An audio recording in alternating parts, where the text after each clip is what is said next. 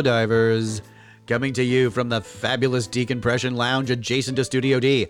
Welcome to the Deep Dive Microcast. I'm Tom Feeney, raconteur, bon vivant, and writer for Wang's Shop Movie Magazine, available on Amazon.com. This is a companion series of the Deep Dive podcast where myself and my co-host Manda look at the lesser-known offerings on your streaming media feeds. On this microcast, we're diving into an upcoming streaming media service from the folks at NBC, Universal, Comcast, Xfinity, Shineheart Wigs. You get the idea. It's called Peacock, and it will be flying into homes across America this year. But before we get into the details, a little history about NBC and its longtime avian mascot. The National Broadcasting Company began in 1926 as a partnership among RCA, General Electric, and Westinghouse, who were leaders in the radio industry. Originally, NBC was split into two networks, NBC Red and NBC Blue. The Red network was for commercial broadcasts, while the Blue was for more culturally oriented programming. Eventually, the Blue network would be sold and rebranded as ABC. Yes, that ABC. In the summer of 1941, the NBC television network broadcast its first commercial programming. However, the onset of World War II slowed the expansion of television into American homes. After the war ended, it was full speed ahead for both the sales of television sets and network television itself. The 1950s became known as the golden age of television, and NBC led the way with popular shows like the Texaco Star Theater, Dragnet, You Bet Your Life, and Your Show of Shows. However, the most popular show of the 50s featured a slightly crazy redhead and her bongo-playing husband.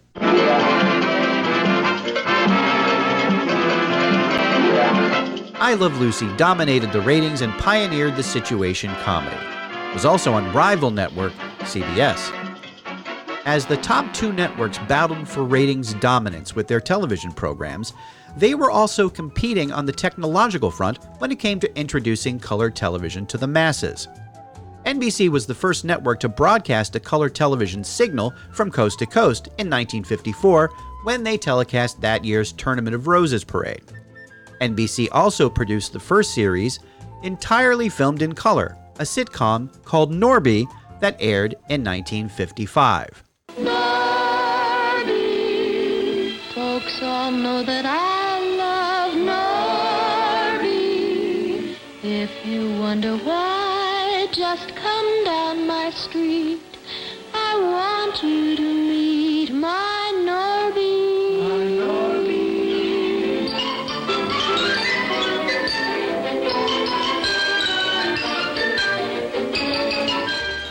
At the time, almost no one had a color television set in their homes.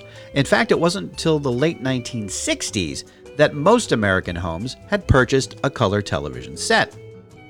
In order to promote their color broadcast and drive sales of color televisions, NBC had to come up with some kind of campaign to not only show off their newly colorful programs, but to let people without color sets know what they were missing.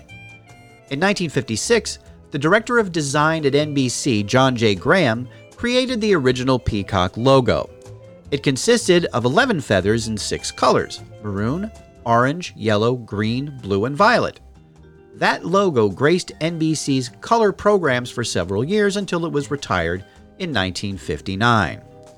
Fast forward 20 years to 1980, and the Peacock was revived and revised as a simpler, more streamlined logo. The Peacock was further altered in 1986, losing 5 of its 11 feathers. The remaining 6 feathers were meant to represent the 6 divisions of NBC: news, sports, entertainment, TV stations, TV network, and operations. That version remains the company's logo to this day. It also provided the inspiration for NBC's upcoming streaming service, Peacock. We'll return after these announcements. We're proud. Say it again. NBC. We're proud. We've got lots of style. Proud. We've got a lot to smile about. Proud. In a special way, we're gonna light your nights and fill your days. Make you laugh, make you cry, make you see the reason why we're proud to be, yeah, NBC.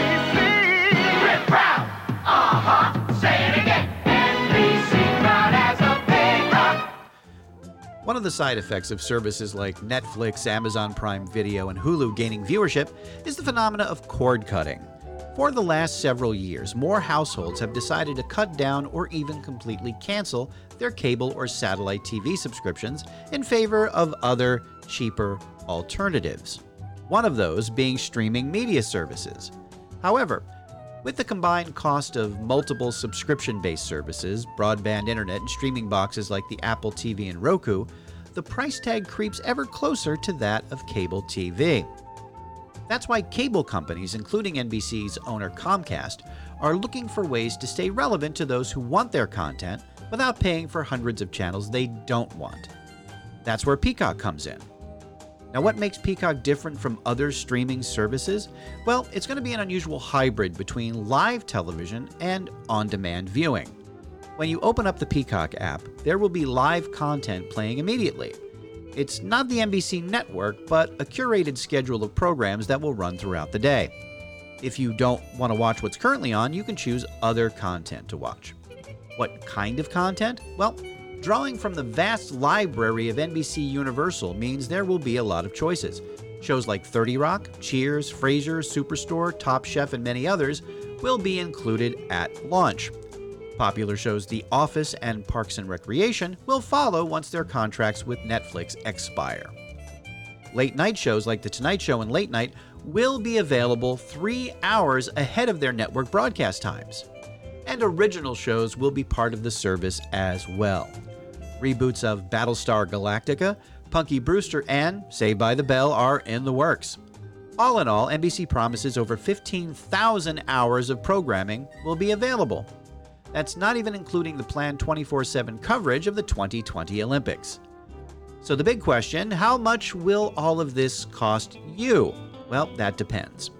There are 3 tiers of the service. Peacock Free, which will be available to all internet users at no additional cost.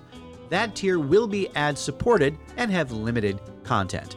Then there's Peacock Premium with a $5 a month fee for full access with ads and a $10 tier to remove all ads. On January 16, 2020, NBC Universal made the official announcement that the new streaming service will launch twice. In April, Xfinity cable subscribers will get the first look at the Peacock service, while everyone else will get their chance in July. Is Peacock the future of streaming media? Well, they've got the backing of the largest cable company in the United States with the libraries of both NBC and Universal Studios, so it's a pretty good bet. Regardless, the eyes of both corporate media and millions of potential viewers will be on this new venture. Time will tell if this Peacock is something to be proud of. And that's it for this week. Next time on the Deep Dive podcast, Manda and I will go on lockdown to bring you our favorite prison movies. Bribe a guard for some headphones because it's going to get interesting. We want to hear from you. Drop us a line at the Deep Dive Podcast at gmail.com or on our Facebook, Instagram, or Twitter feeds. You can find links to those on our website, thedeepdivepodcast.com. All clips used in the Deep Dive Microcast are meant for educational purposes only and not to infringe on existing copyrights. The Deep Dive Lounge theme was arranged and performed by Robert Acorn, based on the original composition by Ryan Blaney. The Deep Dive Microcast is a production of Automaton Media.